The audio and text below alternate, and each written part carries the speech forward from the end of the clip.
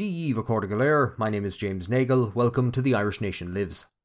In the aftermath of political infighting and a series of military defeats, Field Marshal Sir John French resigned as Commander-in-Chief of the British Expeditionary Forces in December of 1915. His replacement, Field Marshal Sir Douglas Haig, held him responsible for the Allied defeat at the Battle of Lewes, but French was still appointed to command the home forces and was even created a Viscount for his service. The front lines of Europe demanded a constant supply of manpower, and French spent most of his time battling to keep the home forces operational, as its men and resources were requisitioned for the war effort, but he would also be required to turn his attention to events in Ireland. In early 1916, most of those in the British administration centred in Dublin Castle had convinced themselves that all was well, but Major General Friend, the general officer commanding the army in Ireland, was less confident. After failing to convince the administration to ban the Irish volunteers, he took his concerns to French, who met with the Chief Secretary, Augustin Birrell, in February. Birrell assured him that the volunteers did not pose much of a threat, and regardless, French had no troops to spare for deployment to Ireland. By early April, even Major General Friend believed that the situation had improved greatly, and although reports stated otherwise, Dublin Castle agreed that the chance of an insurrection was unlikely.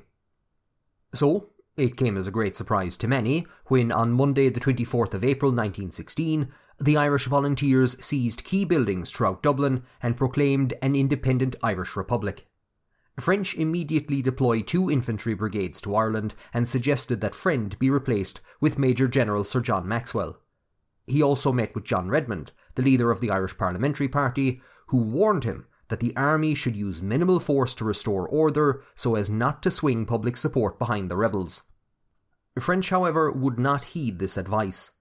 Following the surrender of the rebel forces on the 29th of April, Maxwell drew up lists of the main leaders and began a series of rushed court-martials, during which 90 prisoners would be sentenced to death by being shot. As early as the 3rd of May, following the execution of the first 3 leaders and with a lengthy queue behind them, the Prime Minister, Herbert Asquith, wrote to French to express his worry. He told French that he was a little surprised and perturbed by the drastic action of shooting so many of the rebel leaders. Any wholesale punishment by death might easily cause a revulsion of feeling in this country and lay up a store of future trouble in Ireland. French passed this message on to Maxwell, but also informed him that he had no intention of interfering with Maxwell's decisions, effectively approving his course of action. Execution by firing squad continued in the grounds of Kilmainham and in Cork, until Asquith called a halt in mid-May.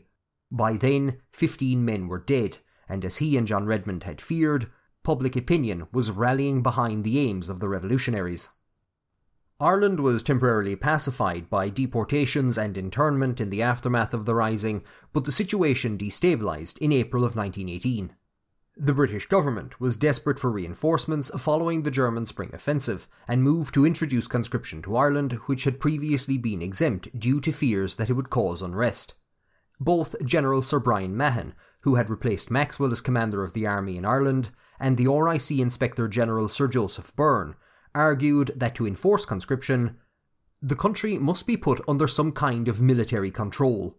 Law would have to be dropped because, for the first fortnight at least, there would be bloodshed and a great deal of suffering to the civil population in every way.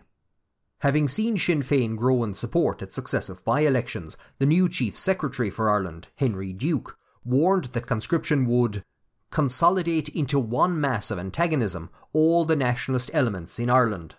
When the Military Service Bill was rushed through Parliament on the 16th of April, he resigned instead of facing the task of introducing martial law.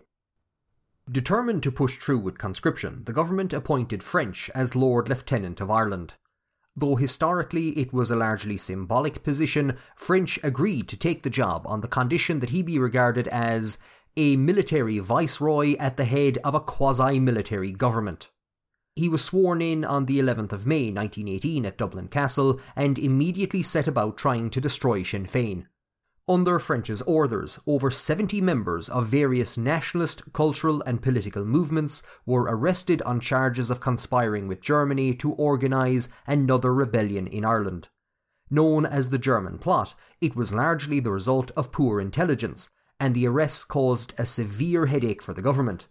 Constant calls were made to bring the prisoners to trial, because it was well known that there was no evidence against them. Far from breaking resistance to conscription, French's actions strengthened it, and the matter was quietly dropped following the entry of the United States into the war. As the former Chief Secretary Henry Duke had warned, the conscription crisis saw many disparate elements of the Irish nationalist movement unify behind Sinn Féin, and many of those who had been arrested in May were victorious in the post-war elections held in December. Those at liberty declared their intention to abstain from Westminster, and on the 21st of January 1919 they held the first meeting of a separatist Irish Parliament, Dáil Éireann. French made no attempt to stop the meeting, believing that the Irish would make fools of themselves and that they would take their seats in Westminster when they wanted their pay. Instead, they would create a highly effective counter-government which would undermine British authority in Ireland, and in response, French would suppress the Dáil and Sinn Féin by the end of the year. Previous to French's appointment, the Lord Lieutenant had been the symbolic head of the Irish government and the representative of the King in Ireland. Under him sat the Chief Secretary, who was appointed by and held a seat on the British Cabinet. He usually remained in London, while day-to-day administration was carried out by the Under-Secretary at Dublin Castle. The centre of English and British rule in Ireland since 1204, by the early 1900s, Dublin Castle was regarded as a sink of jobbery and corruption. Following the resignation of Henry Duke over the conscription crisis, the largely unknown Edward Short was appointed as Chief Secretary. French quickly made it clear who was in charge, writing to tell him, "I accepted the office of Lord Lieutenant on the clear understanding that I was to be the de facto as well as de jure Governor of Ireland, that I was to be responsible for the government in Ireland, while you were to represent the Irish government in the House of Commons." To compound the changed nature of his role, French was even appointed to the cabinet, and instead of communicating with them through Short, the colonial secretary, Walter Long, was assigned to him as a special liaison officer. Having served as chief secretary over a decade ago, Long was the closest thing the British had to an Irish expert. Obsessed with the idea that Sinn Féin was a pawn of international Bolshevism, he and French would work closely together, and he would exert a great deal of influence on French's thoughts and actions. Dublin Castle had long been the preserve of hardline Unionists, but in recent decades attempts had been made at greening the administration. French's appointment in mid-1918 of James McMahon, a Roman Catholic with nationalist sympathies, as Under-Secretary was seen as a symbol of progress and reform. But McMahon soon fell foul of Long, who feared that this appointment would lead to the active participation of the Roman Catholic hierarchy in government.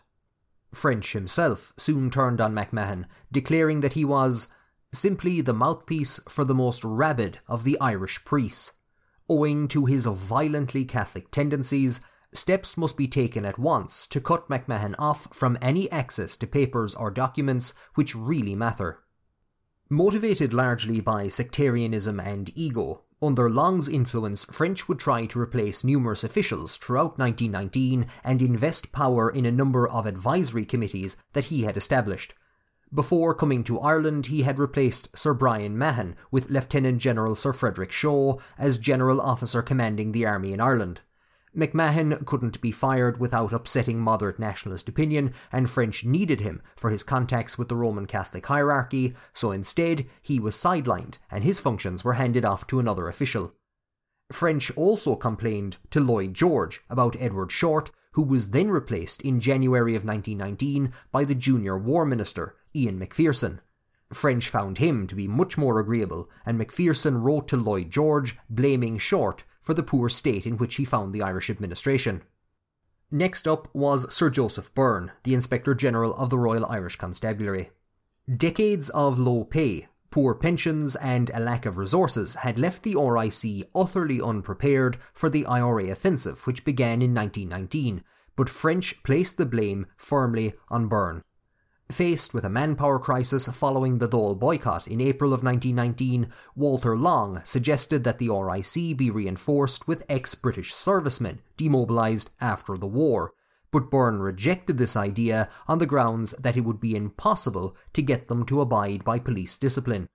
Long informed the Prime Minister that Byrne had lost his nerve and blamed the presence of a Roman Catholic at the head of the RIC for a leakage in high quarters which has led to the defeat of justice.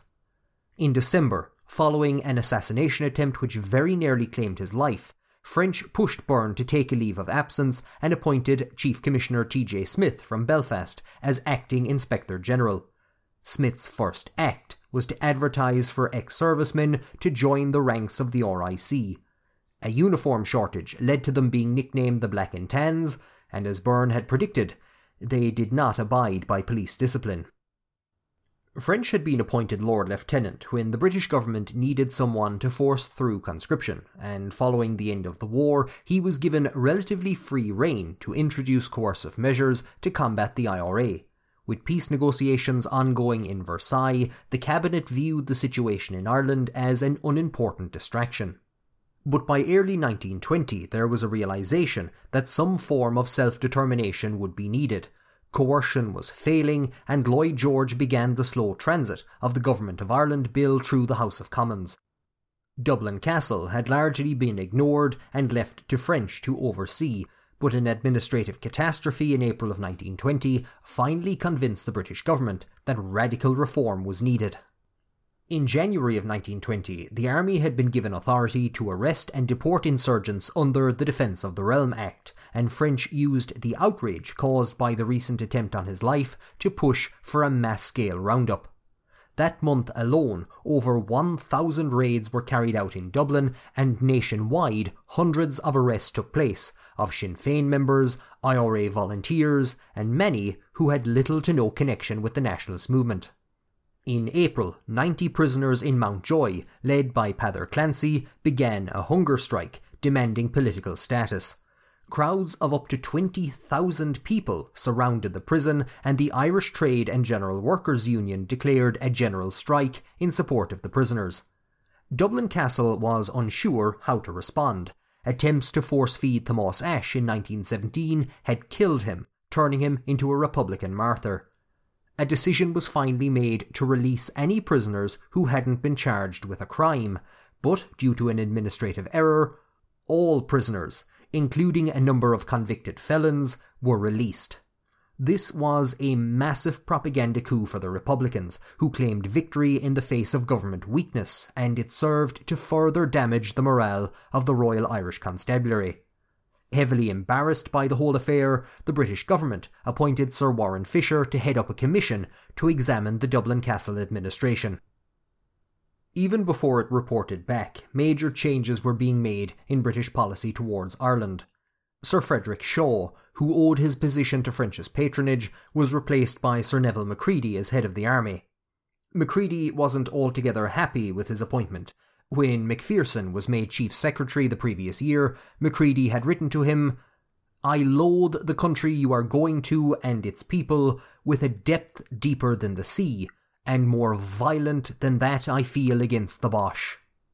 Macready was offered joint command of the army and the police in Ireland, which he turned down, suggesting instead that a special police advisor be appointed with a deputy to act as head of intelligence. The first role was given to Lieutenant General Sir Hugh Tudor, who got the job mostly because he was close friends with Winston Churchill. Tudor assured the government that a heavily militarised RIC could restore law and order if given proper support. In August, the Restoration of Order in Ireland Act was passed, shortly after Tudor recruited the first 500 ex-officers to a new auxiliary police force he had created. Nicknamed Tudor's Toughs, the auxiliary division of the Royal Irish Constabulary, in conjunction with the Black and Tans, would carry out acts of brutality against the Irish Republican Army and the general populace. With British government support, Tudor oversaw a policy of sanctioned reprisals, which included torture, murder, and the widespread destruction of property. As his assistant and head of intelligence, he chose his friend Brigadier General Sir Ormond Winther. Like many others who would turn their hand to intelligence matters in Ireland, Winther thought little of the intellect of the Irish people.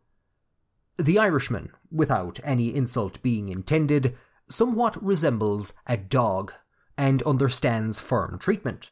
But, like the dog, he cannot understand being cajoled with a piece of sugar in one hand whilst he receives a beating from a stick in the other.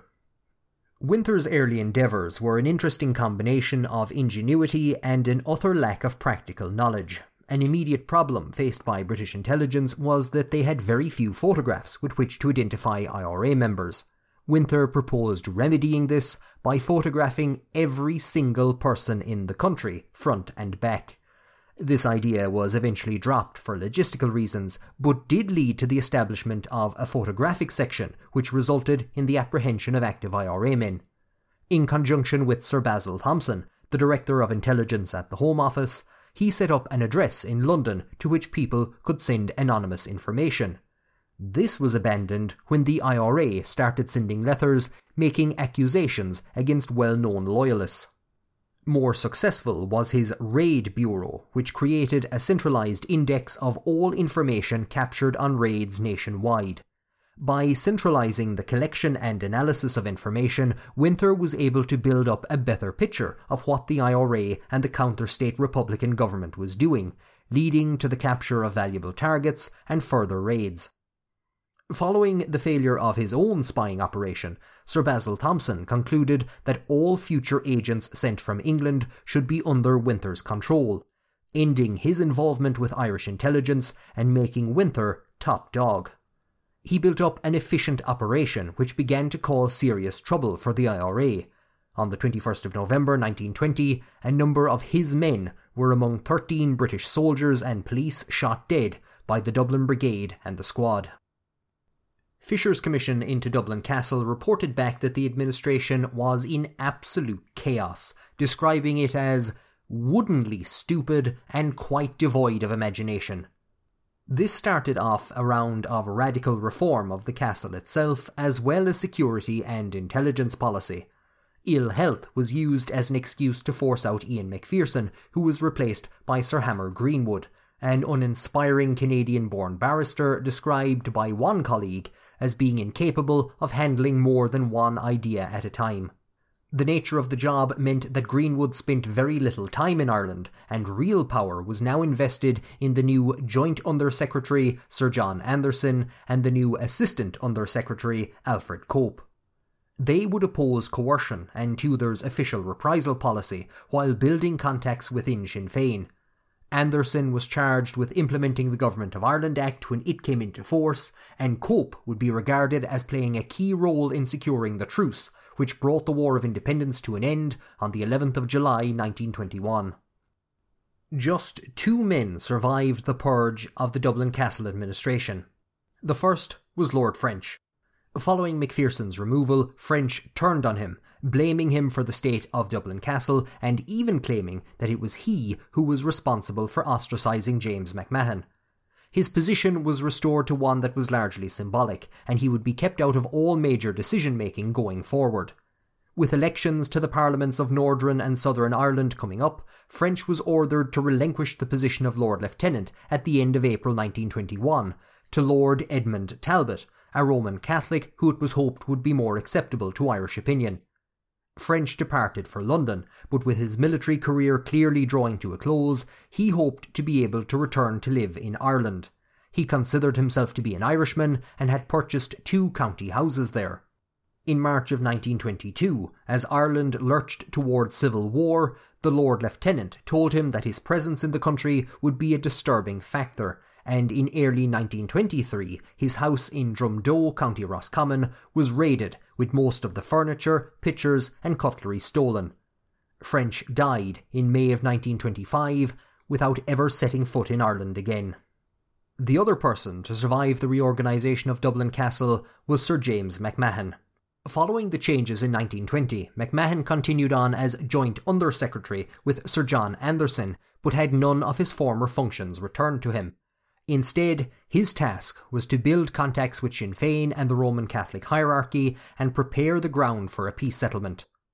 After the narrow passage of the Anglo-Irish Treaty through Dáil Éireann in 1922, Dublin Castle's law advisor, William Wiley, wrote to him, "If there is any credit due to anyone for setting up the Free State, It is due to you, and you alone.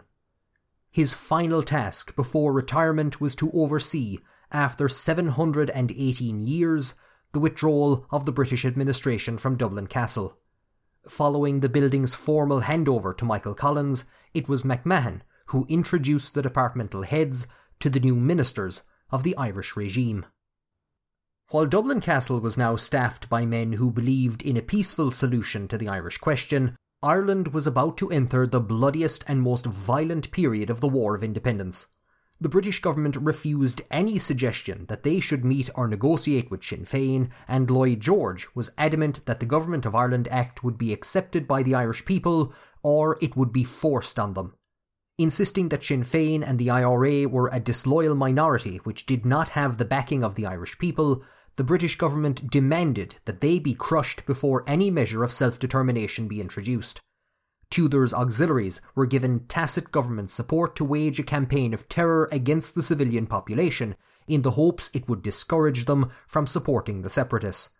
At the same time, Dublin Castle was making contacts with the Republican movement and putting out peace feelers. For the next year, the Irish people would be cajoled with a piece of sugar in one hand while getting a beating from a stick in the other. But this time, they bit back. Accorda. Thank you for joining me on The Irish Nation Lives. Slán go fóill.